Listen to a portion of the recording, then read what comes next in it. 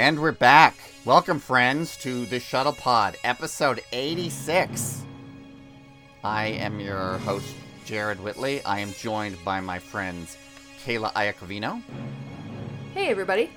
And our special guest, Lori Ulster. Hello, everyone. She's not the most scrutable man we know, but she's still pretty good. Maybe I am the most scrutable man you know. Maybe so. That's just how scrutable you are. That's pretty scrutable. It seems like it would be impossible to conceal being scrutable, given what that means. I don't think that's even a word. Anyway, so today is September 1st, 2020, and this is around the time of year that you see a lot of celebrations of TOS, because the first episode premiered on September 8th.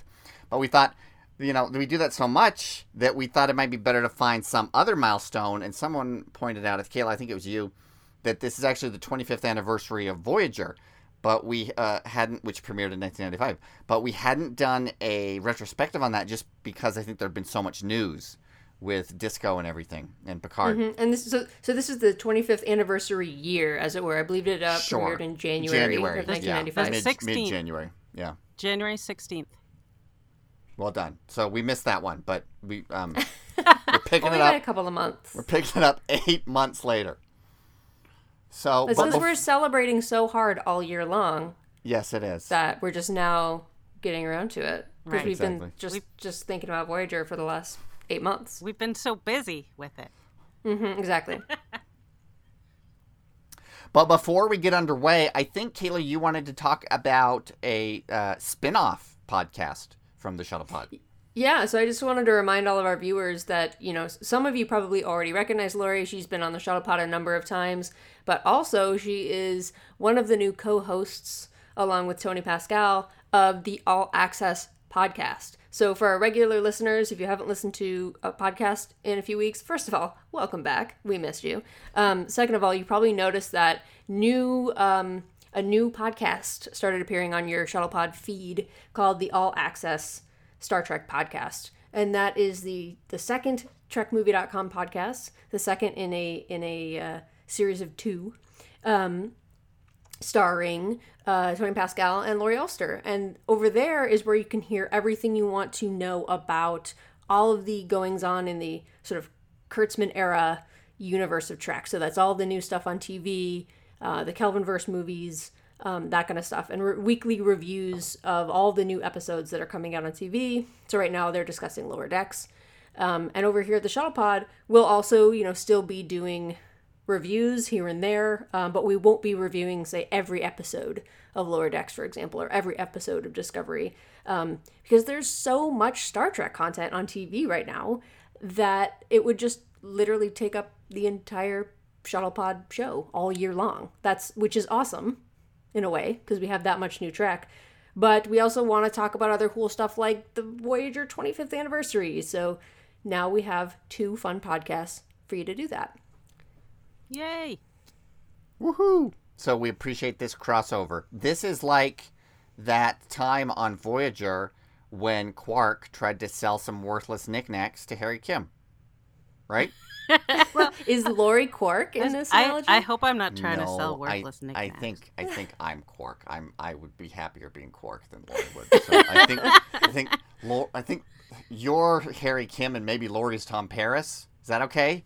Yeah, I was going to say, the one in that scenario I'd most like to be is Tom Paris. Sure. Yeah, Kayla, if you don't want to be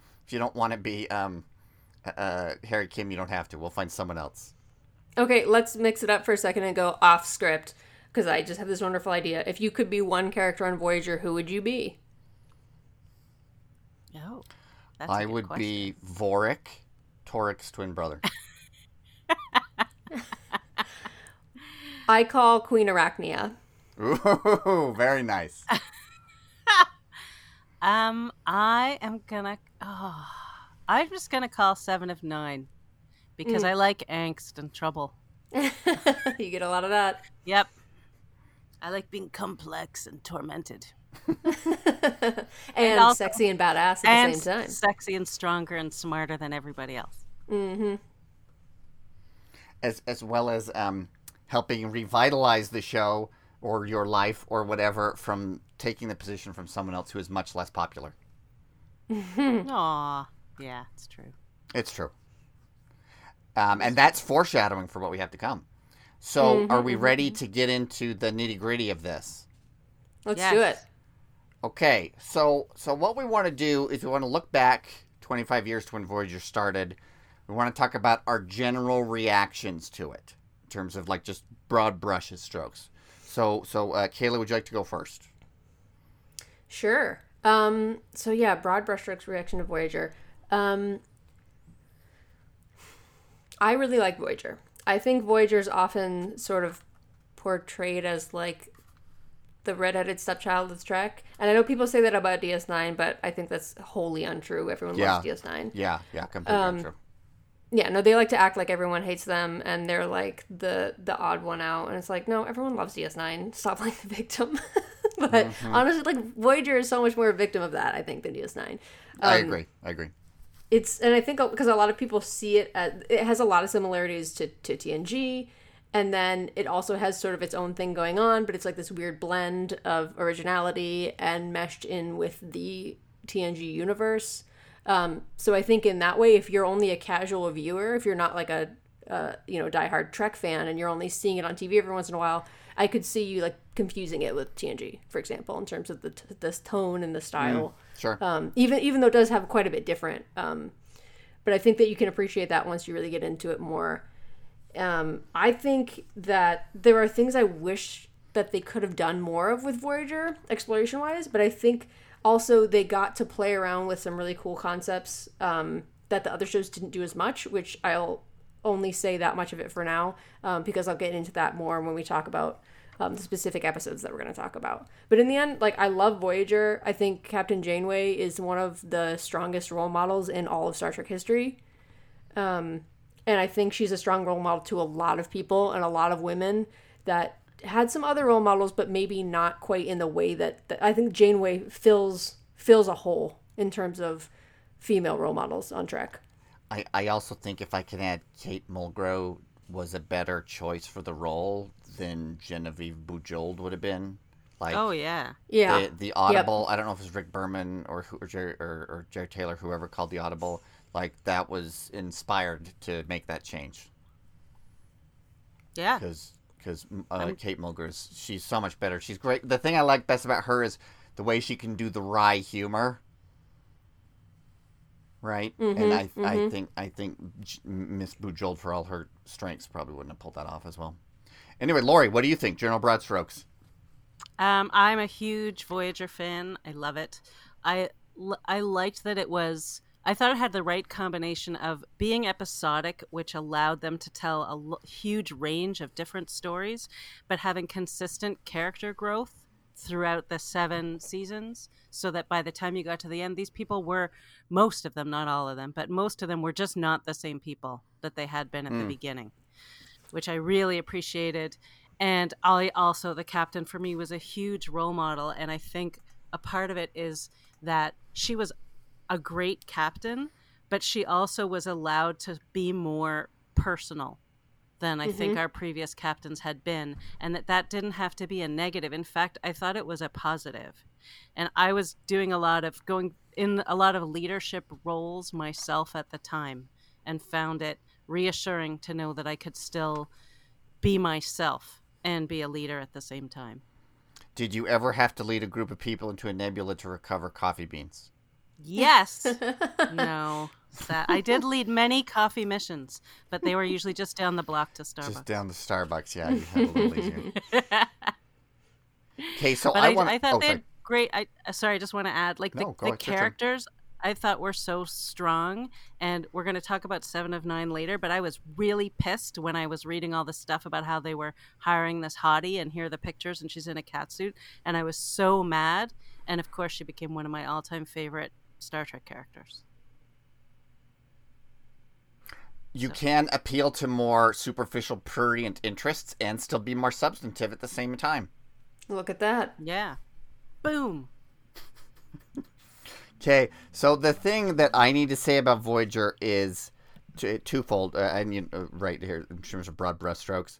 So with every Trek movie, franchise of Trek, when I'm rewatching it, I'll skip the intro. But with Voyager, I just can't. Of all of them, Voyager has the best intro.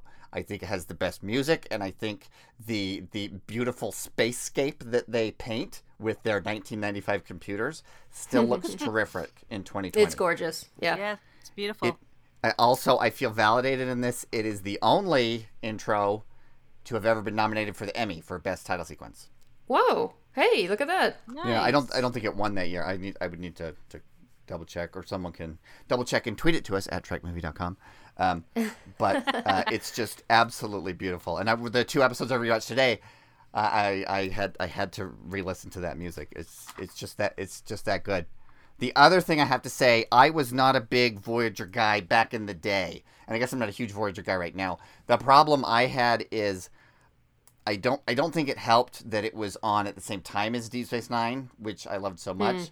And then it really, really didn't help that the UPN affiliate here in Salt Lake City, it was on right after Babylon 5, because Babylon 5 felt so fresh and different, and then it would go to Voyager and it didn't feel as distinct. So I have enjoyed being able to go back and rewatch stuff in a vacuum and see some things that I didn't see before or hadn't appreciated before. Mm-hmm.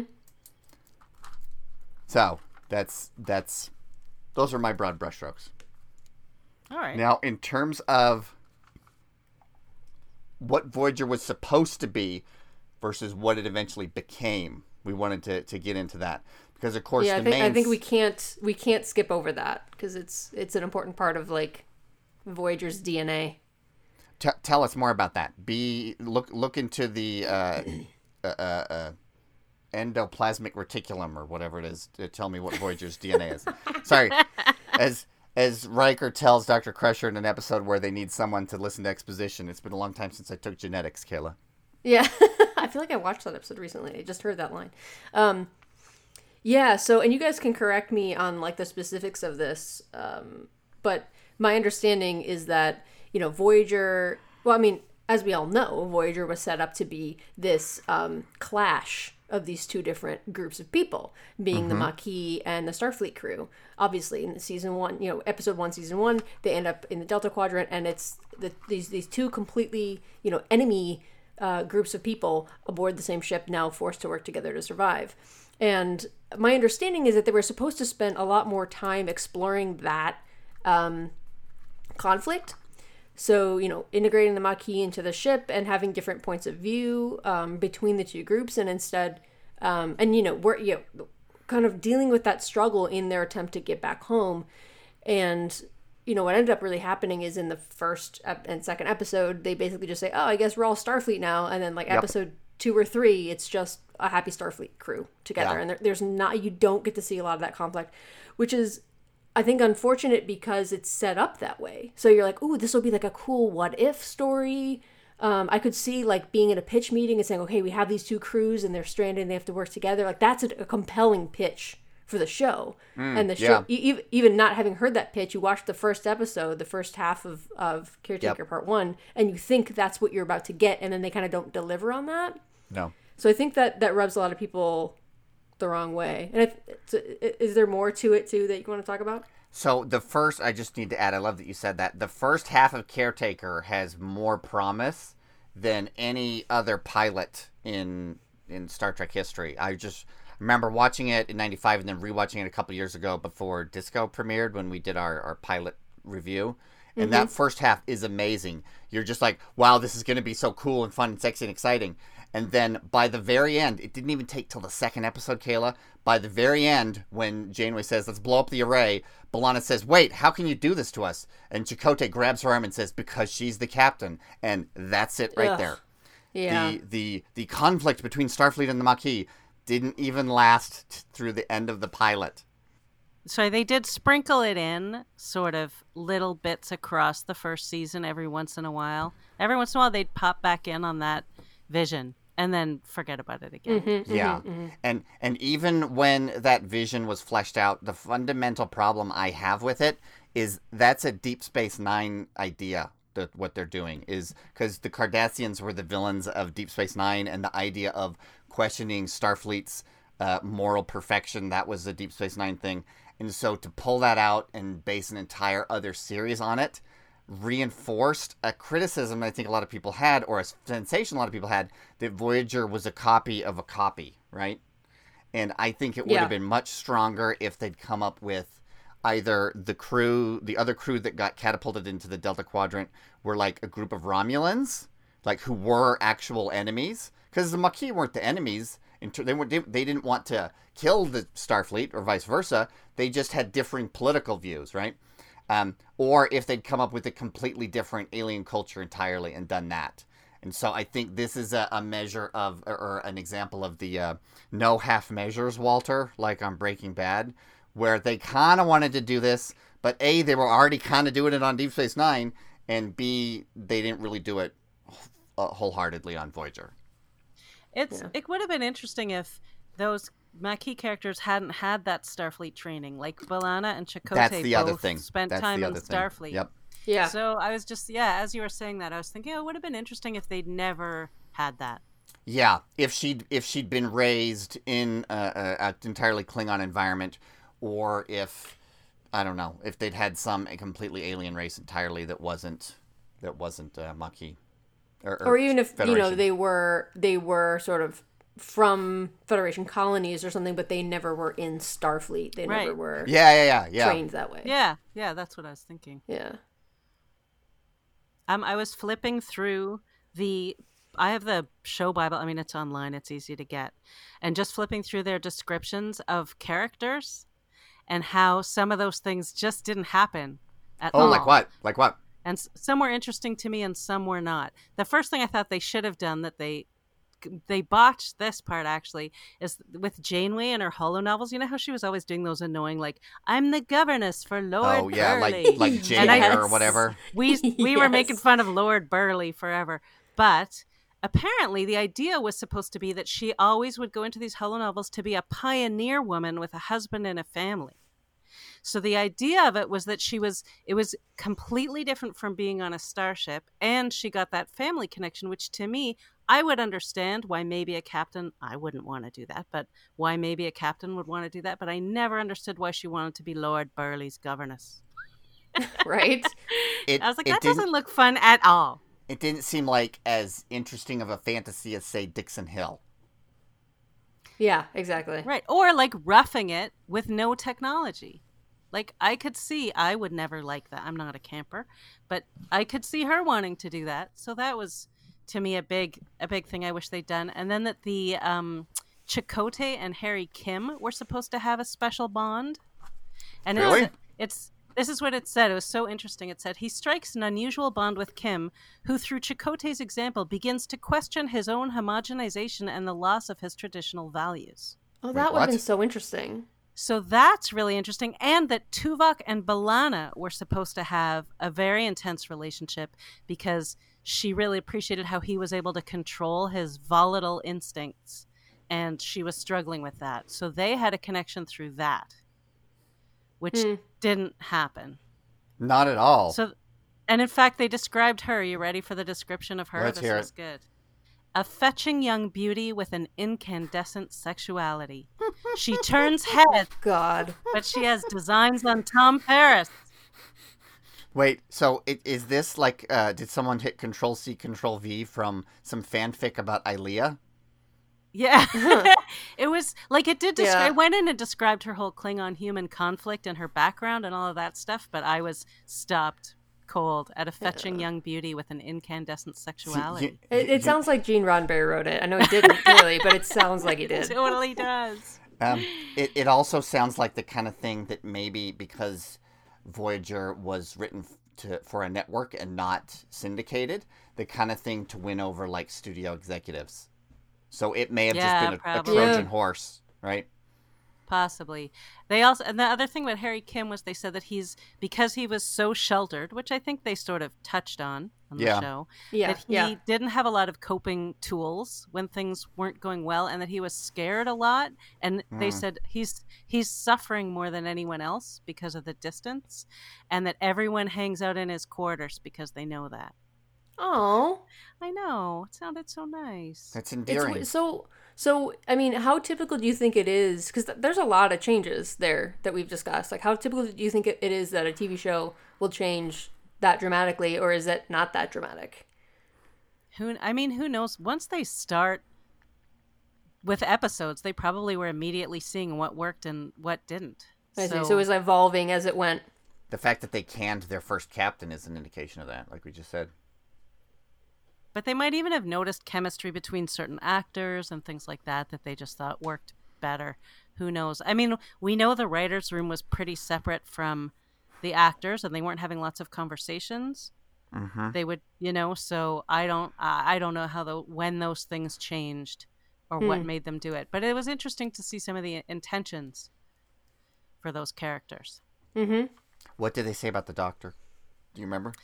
The main thing, everything else was really spot on, except that he was going to be called Doc Zimmerman, which I remember. That. Oh, yeah, I remember that in the TV I guide. Like that went out in some press materials for sure. So, yeah, that was it. But everything else they described and how he would evolve, I mean, they weren't specific about it, but that he would evolve was in there, and it was pretty accurate. I wonder if that was a pun, because Zimmermann in German means room man, and for the first couple seasons, he was stuck in a room. Oh, that's funny. It could be just a coincidence. Yeah. That's awesome, though. I like it. I like that piece of headcanon. Yeah, thank you. The final thing they said about Kes and Neelix, besides describing Kes as his Ocampa lover, and I was like, because she was like 2. But anyway, right? It said that the idea was that she would work with him in the kitchen, but she would rather be roaming the ship, and so he can never find her, and he always thinks she's fooling around with someone else. So I'm glad they didn't do that. No, they did. They did. There's like a full episode where he's convinced that she's hooking up with Tom. It's a terrible episode. But the way it was described in there was that, one, she's supposed to be in the kitchen. He can never find her. And he always thinks she's just with some rando, as Matt Wright would say. Like, there she is in the closet with some rando. So that was an interesting idea for those guys. I'm glad we didn't need a lot of that. The jealousy thing with Tom Paris, I was never that interested in. It was always bad. Yeah. Because, like we say, there's no way that relationship didn't seem wrong to begin with because of her youth. Yeah. Even though we don't know what age of consent laws are like among the Ocampa. 6 months. Because we do know that an Ocampan female can have only one baby in her life, which of course means the population would at best shrink by half every generation. Yeah. Right? Yeah, that doesn't work. Someone wasn't paying attention. No, the 9-year thing never quite made sense to me either. I think they just wanted to do like someone who was the opposite of Guinan, right? And it's like, Guinan's really old. Let's do someone who's super young. And Guinan's old and wise. Let's do someone who's young and naive. I don't know. But she was wise. I mean, I like the actress Jennifer Lean. I like her. I'd seen her in. She was on a soap opera I used to watch and adore. So I know her from that. And then she did American History X afterwards. And I thought she did a good job with what she was given. Yeah. I thought she did a good job with what she was given. She just wasn't always given a lot of good stuff. But occasionally she got to do something fun. And whenever she did, I think she did a good job. Didn't she eat a bug in one episode? Didn't she what? Didn't she eat a bug? Isn't there an episode where she eats a bug? Yes, she eats all these bugs. She just starts eating bugs. Why not? Good protein. Okay, so something we wanted to talk about is of course the Maquis stuff didn't really land the way we thought it would, but there was a huge shift in the tone and the kind of stories that happened about halfway through, which of course is the arrival of 7 of 9. There we go. Do you want to talk about that, Lori? I don't know exactly what to hone in on. I mean, it was that they obviously wanted to bring in someone to stir things up. Yeah. And they needed to lose a character. There are a lot of rumors that they were maybe going to lose Garrett Wang. Yeah, I've heard that too. And so, look, he sometimes says that's not true, so I don't know. I wasn't behind the scenes there. Well, he might not have known either. Right. Touche. Well, they always say it was that, that he made the sexiest. Article. Yeah, the People article where he was all sexy. But anyway, they decided, the truth is there was nowhere left to go with Kes. Anyway, that character had nowhere left to go. So they brought in Seven of Nine, and then things really changed, not just story-wise, but also main character-wise. That was the biggest shift, because all of a sudden, a lot of the stories, there were characters who had been more front and center who now were more in the background and would occasionally get an episode. And a lot of the episodes were, it was Seven, it was the Doctor, it was the Captain. So we talked about this a little bit before, Ty, but if I can interject, there's this website, or not the website, this channel on YouTube that do counts of the number of minutes of screen time that characters have on different TV shows. And the one for Voyager is really telling, because they show how much total time they've had on the whole series, how much total time they've had per season, and then how much total time per episode. And if you look at the first season, the top 3 characters in terms of screen time are Janeway, Tuvok, and Harry, which shocked me. And then from then on, it's Janeway and the Doctor in the number 1 and 2 spot, and then Chakotay is number 3 in the second season, and Tuvok is back to number 3 in the third season. And then from the 4th season on, Janeway has the most screen time, Seven has the second most screen time, and the Doctor has the third. So it really created there was a little maybe lack of focus, but they really are the Kirk, Spock, and McCoy of Voyager, so to speak. And what's funny is, again, back in that writers in the Bible for the show, Tom Paris was the second character listed. Right. Okay, and I've said this a couple times. If you watch Caretaker, he is the main character of that episode. Right? You watch that and you think this show is about him, and it just it baffles. Think I agree with you. Okay, all right. Well, are you asking me to make my case? Sure, do it. Okay, because like everybody's relationship seems to revolve around him, right?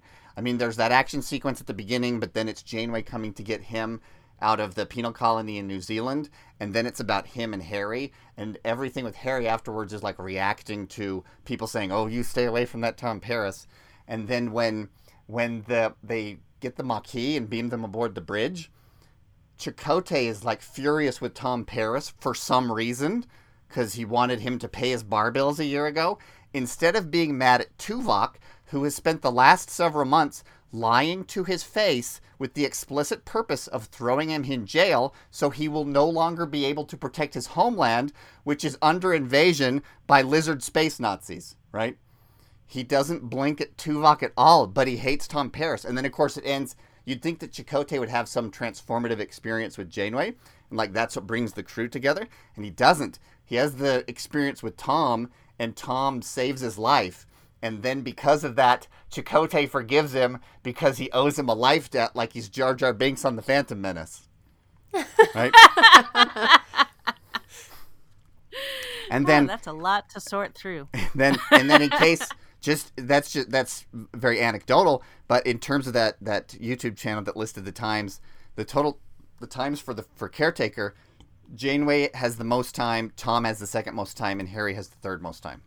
Right. Well, so this is something interesting. Like Brian Fuller had talked about how in later seasons they fell into this sort of habit of making Harry and Tom just the guys, and they didn't get as many interesting stories. So when I interviewed those two guys, I asked them about that, and we talked about it. And I think, they thought that was fair to say. They sort of agreed with it. And I think that at the beginning of the show, Harry and Tom were sort of the accessible characters that people could come in with, because they were more traditional kind of Star Trek characters. And so as the show evolved, they didn't need that so much anymore. Like suddenly we got to know everybody, and so we didn't anyone was accessible. Mm-hmm. And so I think then you see a shift. Like I listen to they do a podcast, the Delta Flyers, where they go through every episode. And so they're all, season 1 is all about them. And I think as they're in season 2 now, and I think as they get further along, they're going to find whole episodes where they're barely there. Sure.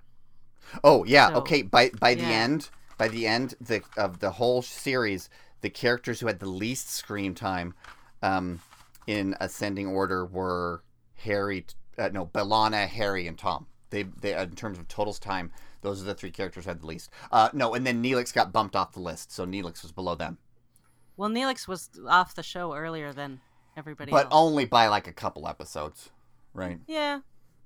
Even if you look at total screen time, I think Seven is still number 3, even though she only appeared halfway through.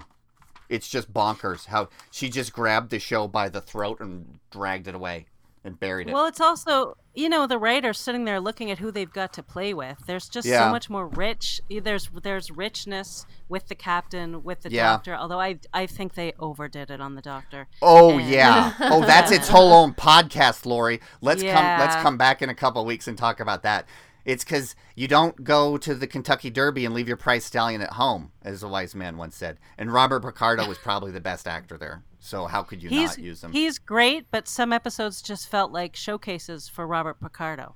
Especially with the singing moments, and everything. Yeah.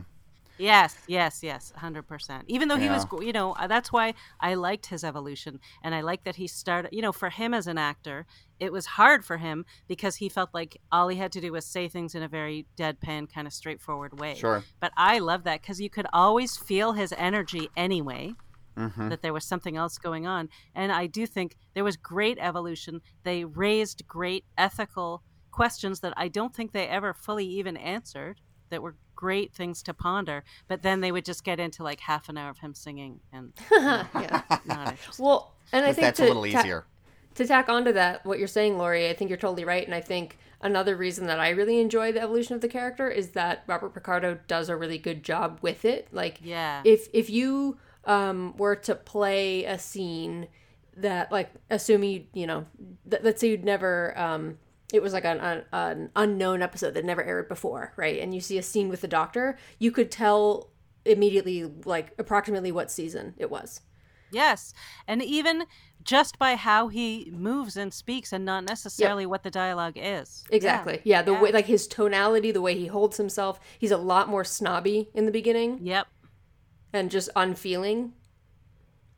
Yeah. So it's really fun to see that. Like, we watched an episode recently in our Trek movie night that we do every Sunday of Voyager called Shattered, where there's all these different time zones, timelines happening all over the ship Voyager. And I noticed immediately at the beginning you run into the doctor, and before they've even introduced the fact that the ship is fractured into all these different times, you can tell that it's like, wow, he seems like first season Doctor right now. Yeah. Like it's a tip off. Yep. Yeah, he's a terrific actor. Yeah. Mm-hmm. Yeah, he's Brent Spiner did similar stuff with Data, like when and it's on display best in All Good Things, where we see Encounter Farpoint Data as super robotic, let's say. Mm-hmm. Almost comically naive about certain things. And I feel that they kind of did the same thing with him, too, which was they recognized what they had in Brent Spiner, and then some episodes are just too much, look at wacky Data. So Masks? Yeah, for me, it's Fistful of Datas. Might be my least favorite episode. Oh, wow. TNG. Because it's just, look, he's in a dress. Right. Like, it just got to be again, that was a showcase, and it didn't feel like a great episode. It just felt like people love that one, but it's not one that I like. What can I say? But that said, the evolution is clear, and I think a lot of Voyager's characters went through a lot of great evolution, and that you could probably, with most of them, if someone just put a scene on, you could probably tell sort of at what point in the series that was. Mm-hmm. Except, okay. Chakotay kind of stayed the same, I would say, of all of them. Which annoys me because I think Robert Beltran has, well, at least certainly in the mid-90s, had enormous charisma. And of all the first officers on all the different series, he seems to be the one who does the most first officering, right? Where he does a lot of, like, walking with someone in the hall and managing and counseling them. Like and they play with that in the episode we're going to talk about a little bit with Worst Case Scenario, where we see Sinister Chakotay, but he seems to actually be doing his job, right? And he seems to be doing it in a way where, if were I working for him, I would want to make him proud of me, right? Like, of all the first officers on all of Star Trek, Chakotay is the one I would want to work for. I certainly would not want to work for Riker, who as a young man, I watched it and thought, oh, he's so handsome and awesome. I want to be like him when I grow up. But now I look at him and say, this is a guy who's the dumbest guy in the room, but thinks he's the smartest guy because he's the tallest one, Aw. right? Oh, especially. Well, I mean, maybe that's his whole own episode too. But particularly like in the episode with Barkley, where like he's so coarse and callous, and like, dude. this guy's not good enough for us. Let's get rid of him. It's like, Don't you're even get supposed me to be a started about that manager. episode. Holy crap! That's a whole other podcast. That's a whole other podcast. Yeah. I have so much to say about that episode. Yeah, but Chakotay never demonstrated that kind of arrogance. He never thought That you gotta discount that episode. That's an anomaly. That one Yeah. with Barclay. That was very, very, very badly handled. Okay. I agree. All right. Well, we'll table that one for now. But I do think maybe they learned some lessons from that, and I think they did a better job, even though they could have fleshed out the character a little better in terms of him executing his responsibilities. I think they did a good job with Chakotay. At least that's my sense. I like that they made him like very strong, but not macho. He was gentle, Okay, even though yeah. he was macho enough that look, he could build, as our friend Christine would say, he could build bathtubs. Mm-hmm. He could build. He's the guy you'd want if you're stranded on a planet. He'd probably be pretty helpful. But Except He's he's got a the only head of Indian in sex the drive. galaxy who can't start a campfire. But he was right. But he was basically gentle and thoughtful. And I'll say this: I think he had chemistry with B'Elanna, with Yep. Captain Janeway, and Yeah. everyone's going to disagree with me. I think he had it with Seven of Nine. He disagrees with me. He says that was a terrible story. I thought they were good. So I think he had good chemistry with every time they paired him up with a woman. It totally worked. Didn't matter who it was. There we have it. The Shuttle Pod cast and the TrekMovie.com broader community approves of Robert Beltran's performance as Chakotay. But yet, I would say he became the least interesting character. No doubt. No question. No question at all. And probably my least, my three worst episodes is his boxing one. Oh, the thing that bugs me about that is how they try to jam Boothby into his backstory as out of desperation. Oh, yeah, that's not a good look. Yeah, that was just not a good episode. But anyway. Well, hey, speaking of episodes, Do we want to get Yes. into that? I do. Yeah. I do want to spend some time because all of us, and we don't have to spend a tremendous amount of time going over each of these with a fine-tooth Yeah. comb, but each of us did pick 2 episodes that we just wanted to talk about and sort of highlight. And I Yeah. wouldn't even say, I mean, you guys can say what influenced your picks. I wouldn't say they're necessarily my favorite top 2 episodes. They're just 2 that stand out to me. Yep. And specifically what we wanted to do is pick one from before Seven appeared and one from after she appeared. Yeah, just to sort of highlight the point that Jared made, that the show took a completely different turn and different tone. That's sort of a defining moment in the show is the arrival of Seven of Nine. And also it's just a nice way to highlight like a couple early episodes and a couple late episodes. Okay, Kayla, do you let's want do to it. start with Do yours? you want to start us off? Oh, Sure, we also, yeah. just for if there's, for curiosity's sake, if there might be a gauge, we also have looked up the IMDb ranking of the episodes to see how popular they are among people who put their rankings on IMDb. Which Yeah, we typically strongly disagree with, but it's Right. still fun. It's a very specific group of people, and we are not among them. Well, but there are a Agreed. couple on here that I think are very relevant that they're rated as highly as they are. So I will also go ahead and read the Memory Alpha description of each of these episodes to remind our listeners which episodes that we're talking about. Yeah, good idea. I'm going to start with my pre-7 episode, which is from season 2, episode 21, called Deadlock. And again, I wouldn't necessarily say this is one of my top, very, very, very top episodes. I really like this episode. But the reason I picked it is something I alluded to at the beginning of the podcast, that I felt Voyager got to play around with a lot of what-if scenarios. And this episode feels very much to me like a what-if episode. So here's the Memory Alpha description of this episode. It's very succinct. While trying to avoid Vidian territory, Voyager is nearly destroyed by proton bursts coming from an unknown source. Which doesn't really tell you what episode it is. No, that tell you doesn't at anything. all. It is the episode where they start doing some proton burst thingy, I don't know, and it like there's like a rift in space-time or whatever, and it splits the Voyager into two ships that are like overlapping. Oh yeah. So that we have the image of the Captain Janeway staring herself down. Exactly. And like one of the ships, everything goes to hell, and because the proton bursts from the other ship are like destroying it, and it gets very confusing. But like basically one ship is like gone to hell, they lose the bridge, it's on fire, and the other ship is like fine.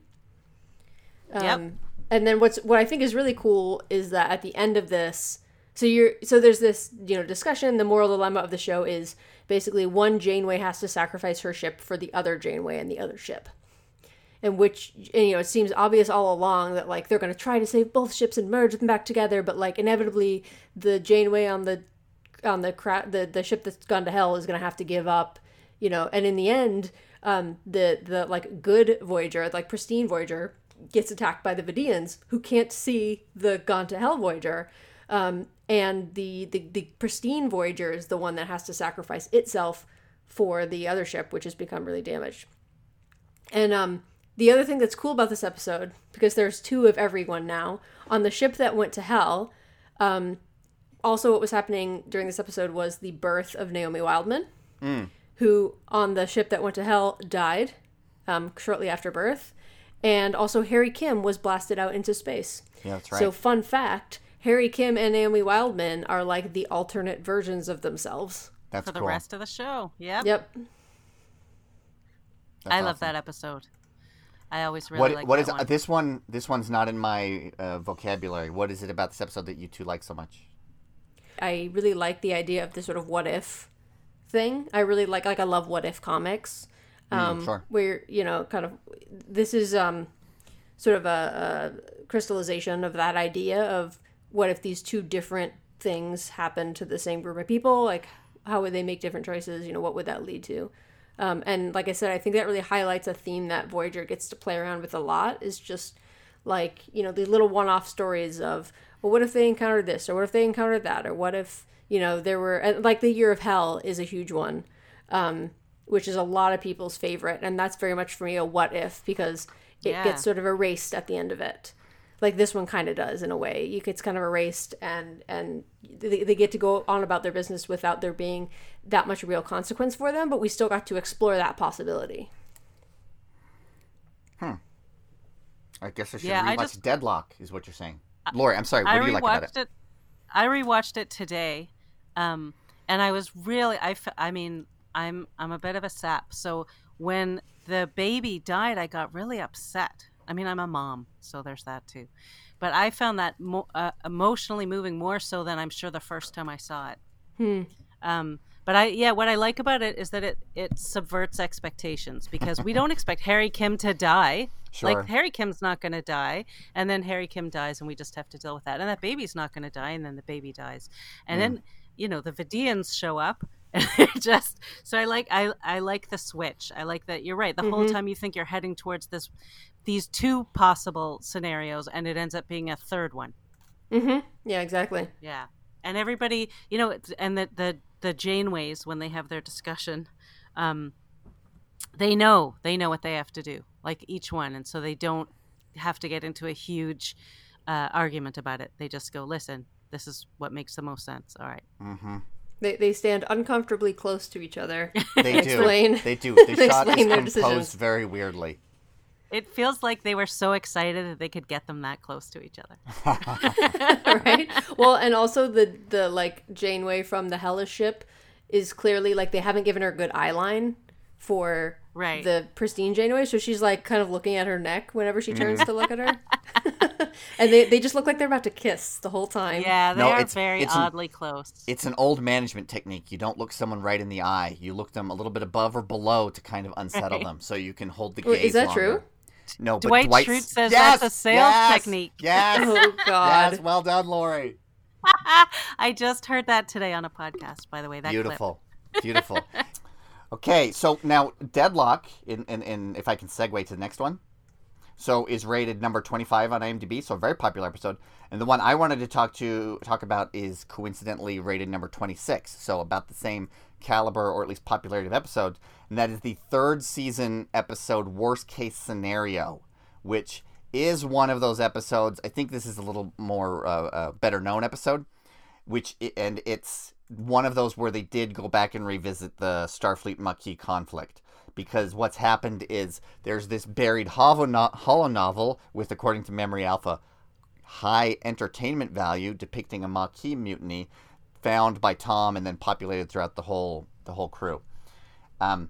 This is one. Well, B'Elanna finds it initially. Oh, it was B'Elanna? Oh, okay, sorry.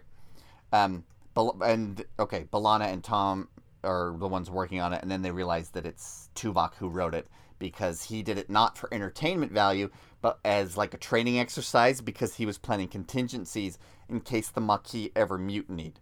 And I think just the concept of this is one that resounds really well with people, which is why it's so popular, because it seems like the kind of thing where, Star Trek in the 90s, they were never actually going to do that. They were never actually going to have a mutiny where the main characters were shooting against each other sincerely. Like, they'd only do that if someone was mind controlled. Like in that one episode, the first season episode of Deep Space Nine, where they recover these artifacts from the Gamma Quadrant that drive everyone crazy. Yeah. Yeah. And Sisko builds a clock, which is the lasting legacy of that episode. Oh, yeah. He's obsessed with building that clock. And the clock is there the whole rest of the series. Yes. Anyway, okay. So I rewatched this episode today. I hadn't seen it for a long time. I understand why it's popular. I really like it. It does revisit that thing I complained about Chakotay not blinking at the fact that Tuvok totally betrayed him, because the Seska hologram confronts Tuvok about that. She finally, after 3 years, he gets held accountable for trying to kidnap these people and throw them in jail so they could not defend their homelands from lizard space Nazis. Let's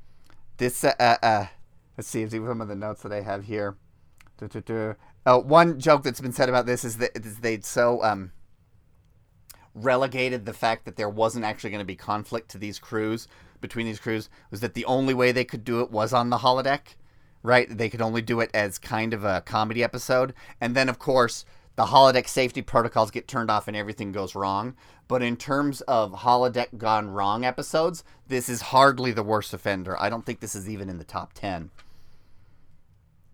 Anyway, I think this is a great episode. People get to show their range a little bit better, and worth a rewatch if you haven't seen it for a while. Anyway, what do you two think about this? I like that the characters are as excited by the scenario as the viewers. Nice. We go in and we think, oh, it's so fun because we finally get to see like Seska being evil again and all this stuff, and the conflict and when they discover this thing that they think is a holo novel and they don't realize it's a training program, they think it's so fun that they can't get enough of it. So I thought that was a really nice touch to that one. I was always happy to see Seska come back. I thought she was a great character. I like Seska.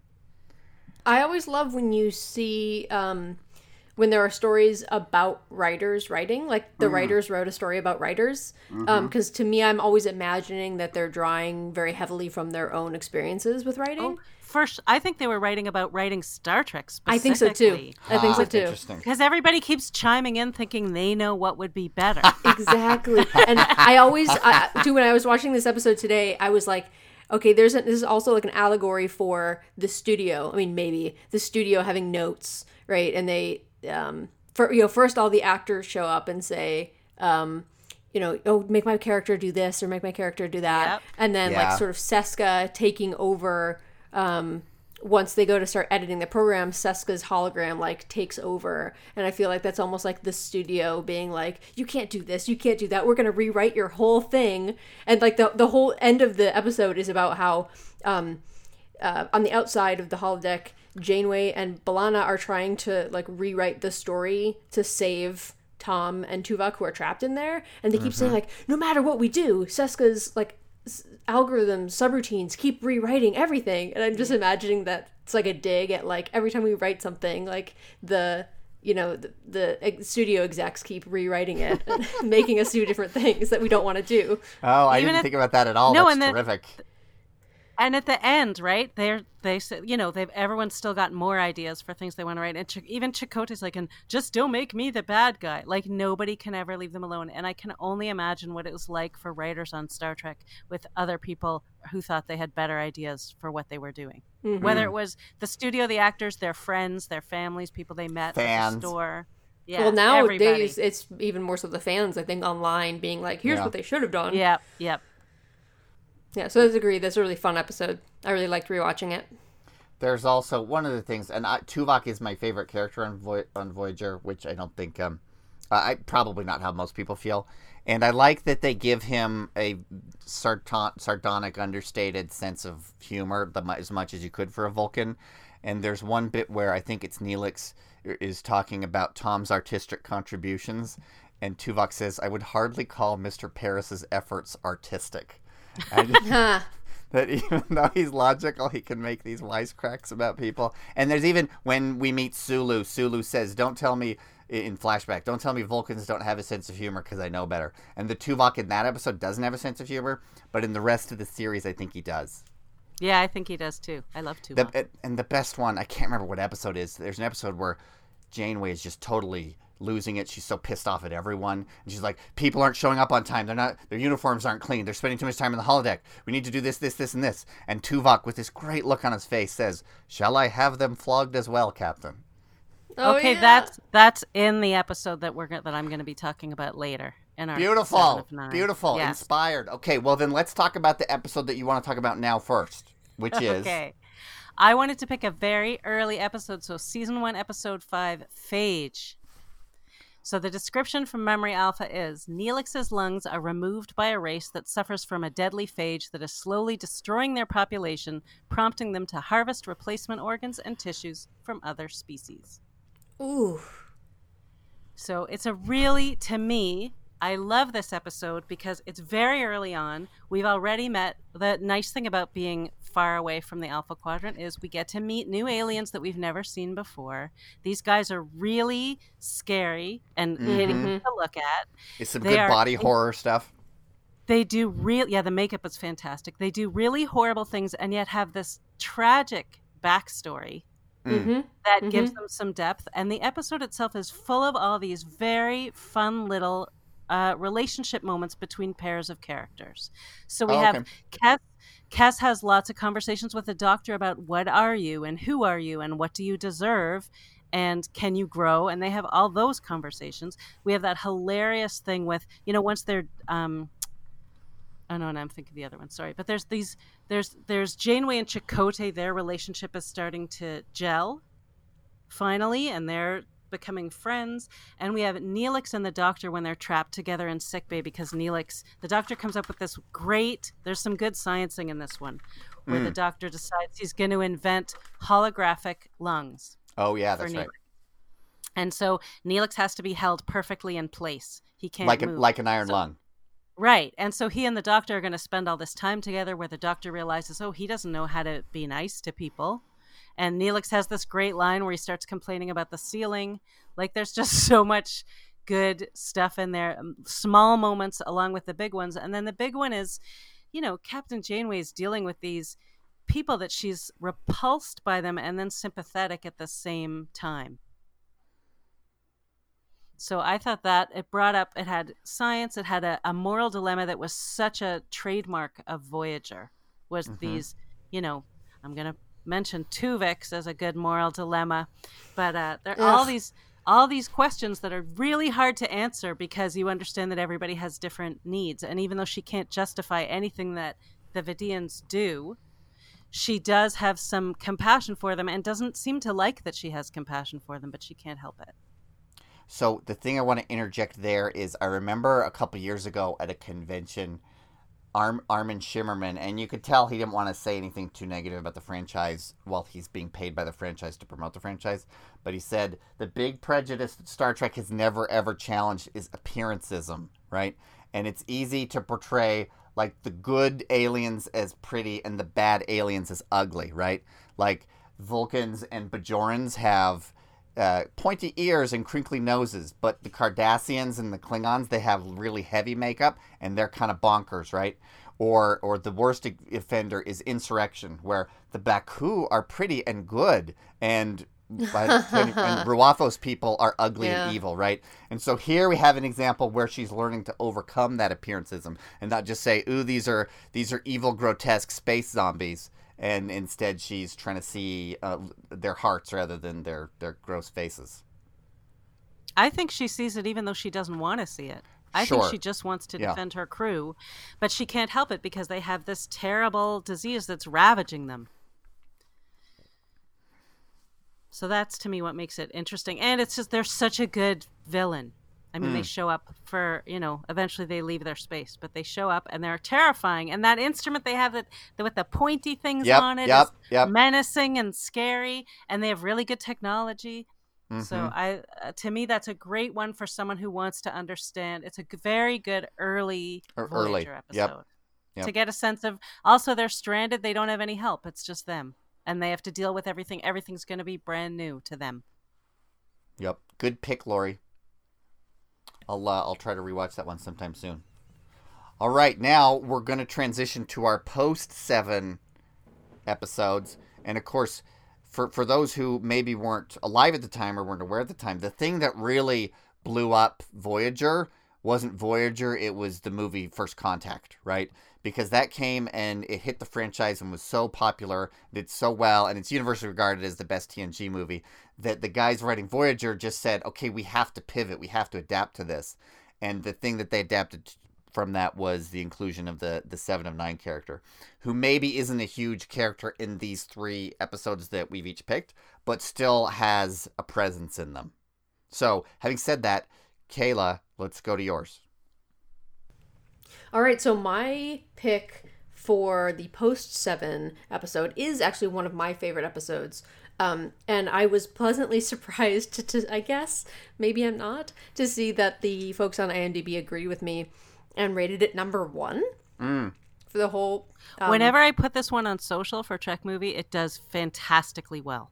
Really? Okay. Wow. I guess I have great very, taste. Very popular. More popular than I expected.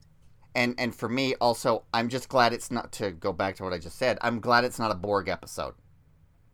Because I think this one is just so fun for me. So I will reveal what we're keeping here, which is that the episode is from season 6, episode 12, Blink of an Eye. Not to be confused with the TOS episode Wink of an Eye. Thank you. But with some similarities to that episode. Yep. And it is the episode where the Voyager gets sort of trapped in orbit around this planet, and the planet is experiencing time at a different rate than the rest of the universe. So Voyager's trapped there for a number of hours or days, but years, centuries are passing below them on the surface. So from the perspective of this planet, this like star appears in the sky, the super bright star, when they're a very primitive culture, and then just stays there until they become a spacefaring civilization. And they develop telescopes so that they can see that it's like some kind of spaceship that's there, and it's just really ingrained in their culture, to the point where they end up trying to send one of their people up to Voyager to make contact with this ship that's there. And at the same time, Voyager figures out a way to send the Doctor down to the planet to do reconnaissance, because he's the only one who could survive that kind of time change. Because they can tweak the program. Mm-hmm. And so he goes and like lives this whole life down on the planet, and like has like a favorite baseball team or whatever, and like has this whole other merry life down there, and he's only gone from Voyager for like, I don't know, a minute or less or something. But anyway, it's one, and so the couple of things I love about this episode is that it's sort of a what if scenario. It's like this little one-off story, a nice self-contained story, which are my favorites. I prefer the more episodic things to the serialized ones, because you get to really dive into one certain concept. And it also has that sort of theme or trope of the sort of less advanced person as like a fish out of water on Voyager. So you have the people who are the astronauts coming to see Voyager, and then they like integrate into the Voyager's timeline, and one of them survives, and they're kind of like seeing the wonders of Voyager for the first time, and it's all like magical to them and everything. And it's Daniel Day Kim. Yeah. Yeah. So I just really, really love this episode. It has a lot of my favorite sort of sci-fi tropes in it. And it's just a lot of fun. And I'm glad to see that other people agree with me, even if those people tend to share very different opinions from me on the rankings of Star Trek episodes. It also there's no bad guy in it. Oh, wow. Yeah, that too, right? It's not like a who's gonna win or a battle or anything. It's just an exploration of this theme. That's it. It's just that's what I mean by it's a what if. It's just like, what if there's a planet that had a different time than the rest of the galaxy? Go from there. So I love that kind of story. So I really like Blink of an Eye. Wow. I also think that shot at the end is gorgeous when they do that closing shot, and you see it's Daniel Day Kim, I guess, as an old man. That's right. Sitting on his planet, watching and it's Voyager leave. Really beautiful shot. It's a good episode. And I like that it is sort of a nod to Wink of an Eye, which is one of my favorite cheesy original series episodes. Super cheese. I know, but I love it.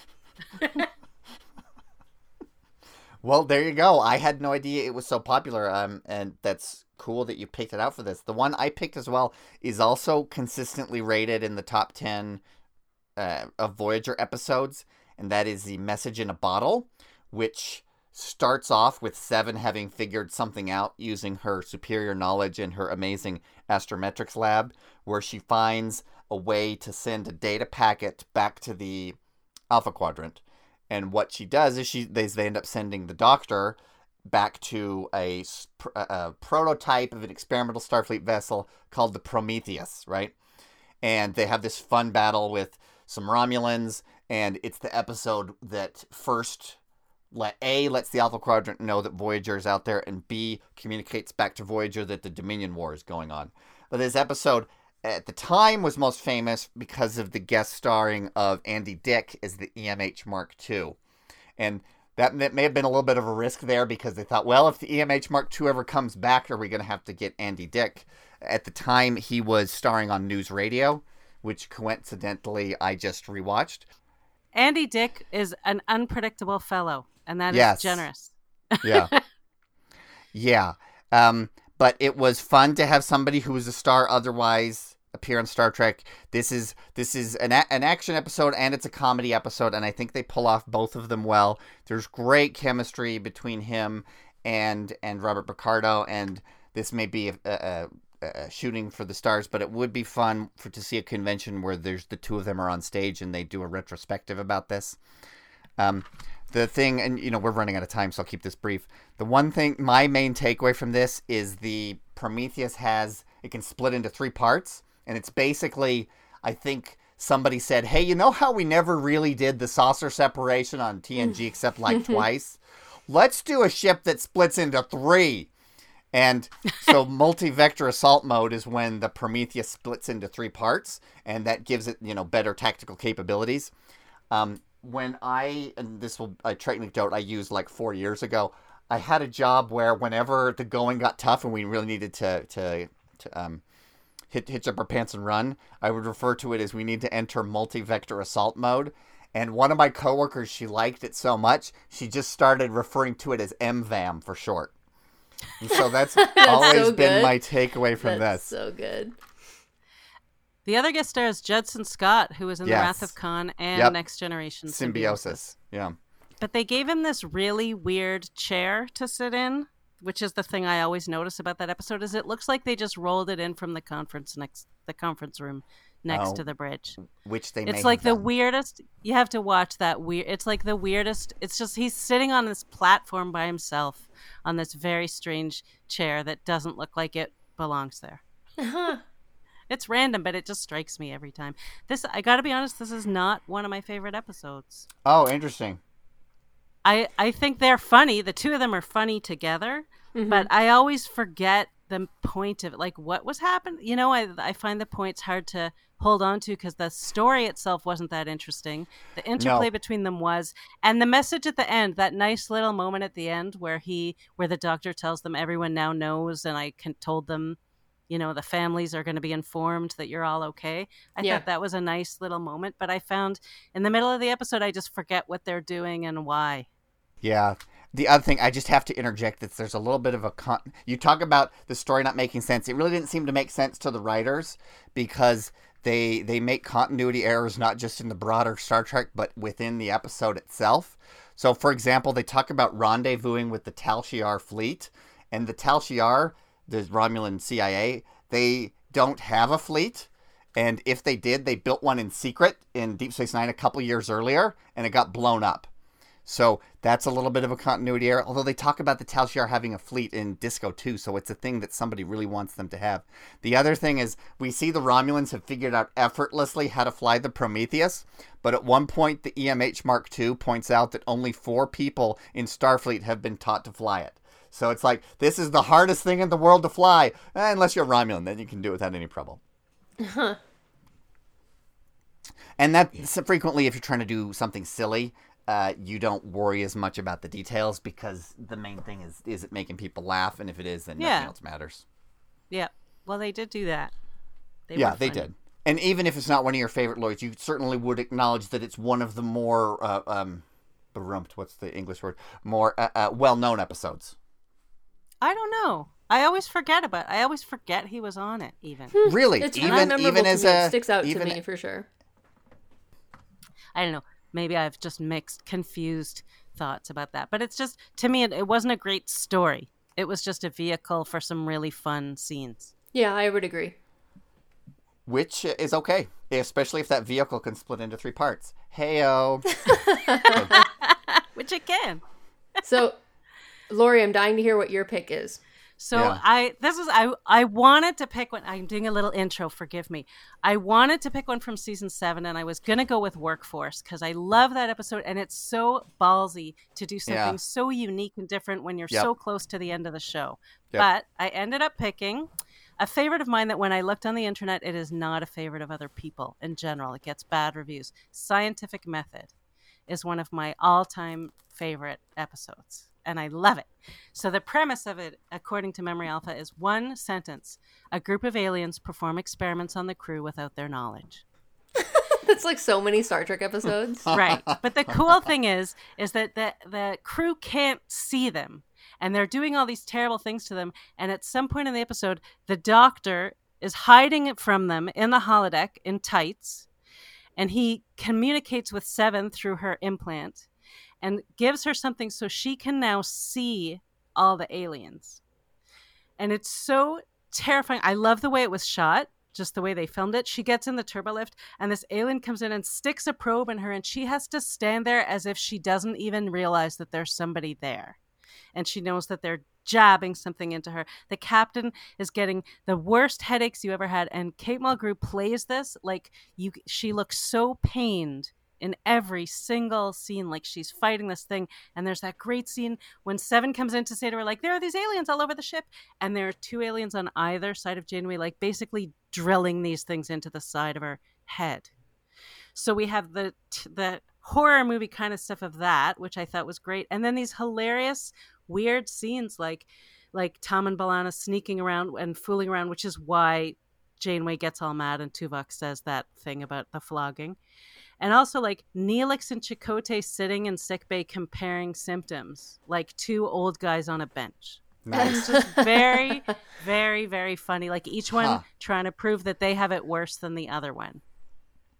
So I thought it was smart. I thought it was scary. I thought it was funny. I thought, again, we got all these great little character moments and freaky things. And then the end of it is interesting because, there are always those episodes of Star Trek where the captain says, well, if you're going to do that to us, we're going to self-destruct. And then they don't have to in the end. Yeah. And in this one, like they Nagila. She says, I'm taking us into this, whatever thing it was that they were, the binary pulsar, I think it was. And she just takes them in. Like, they actually do go in and they do risk it because she needs those aliens to leave. And she blames them and she says, you've been pumping up my dopamine, so this is what you've got. Awesome. Love it. So I love it. And like Tom and B'Elanna, to me, it makes their relationship seem more real to me. Interesting.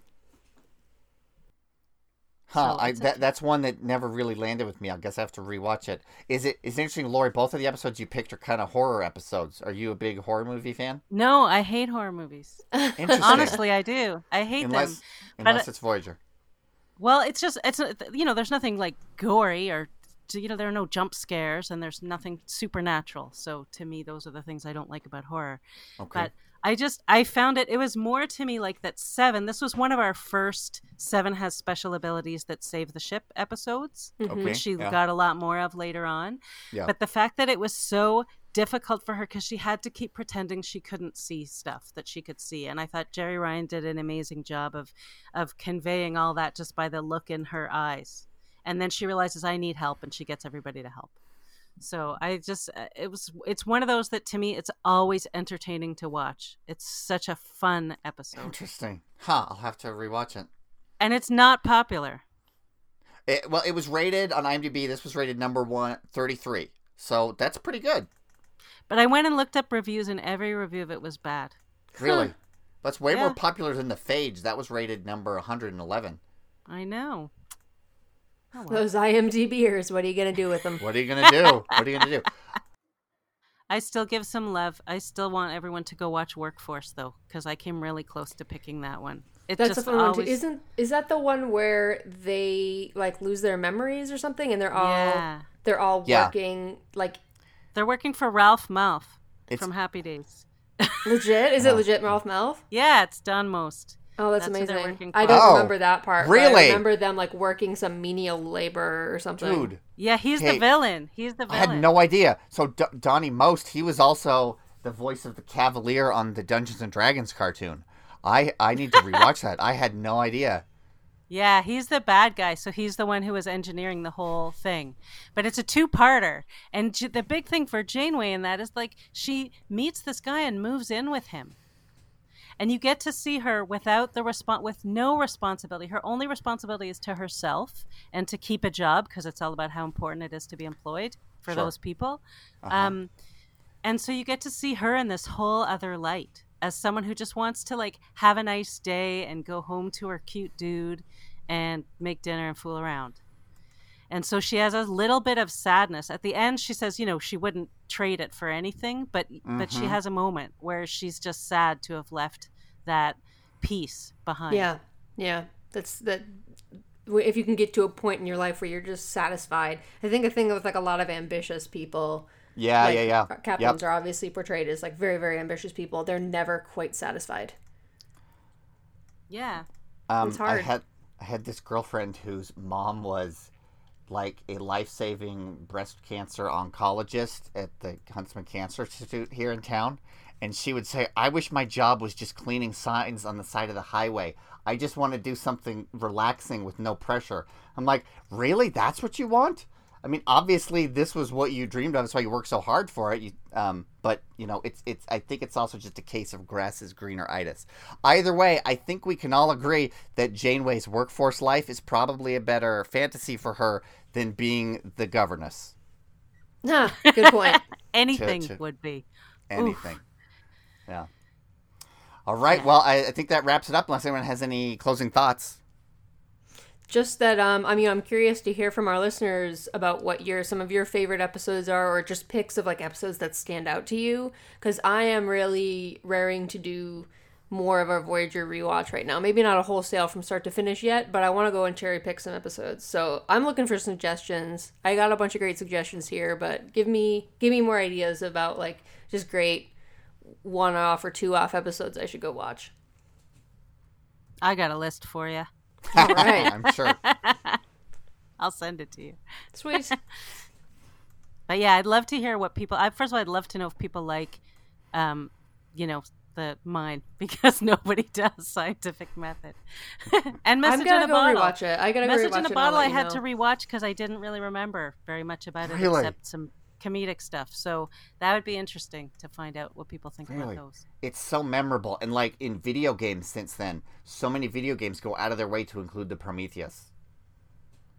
Oh, that's funny. Because they like that. Hey, here's a cool different type of ship. Well, I hope they give it a better captain's chair. Here's Yeah. hoping. They need a captain's chair that splits into 3. just everything on the ships is split into three. The forks. As Yeah. So you can stab 3 pieces of meat at once. that's just how they roll on the Prometheus. The pants, for some reason. Oh, you know who should be the captain is Eric's, Lieutenant Eric's, because he's got 3 arms. There you go. The ship made for a 3-armed man. Yes. Exactly. Finally. That's what we Finally. needed. I just said, someone make that happen. Someone make us like a GIF or a still image of Eric's commanding the Prometheus. Mm-hmm. Alrighty then. And if you do, you'll get a free Trek movie shirt. Why not? There you go. I'll We'll have reach to into make my one, own but pocket. Sure. Yeah. Okay, well, thanks everybody. Thanks for everyone who stuck with us. We know this went a little longer than normal. Thanks, Lori, for coming on our show. And Yeah, thanks. For having me. Anytime. Thank you for sharing your expertise about a series that I, have opinions on but need to revisit more. And just before we sign off for good, just a quick reminder about our Patreon page, ad break. Seriously though, we love you guys and we really appreciate you just listening to us, and that's enough for us. But that said, if you want to buy us a cup of coffee, please feel free to head to our Patreon page and sign up. We can't promise too much extra stuff, except for that whenever I remember, I will send something funny or post like a funny clip or something on the Patreon page. But really, it's just there for if you guys, want to, like I said, buy us a cup of coffee, or a beer or a tea, whatever your drink of choice is. We would love for you guys to do that. And if not, that's cool too. We just are glad you're here. Absolutely. Thank you for your friendship and your fellowship. And thanks for having me on, guys. Anytime. Definitely. All right, we'll see you guys next week. Bye. Take care. Bye.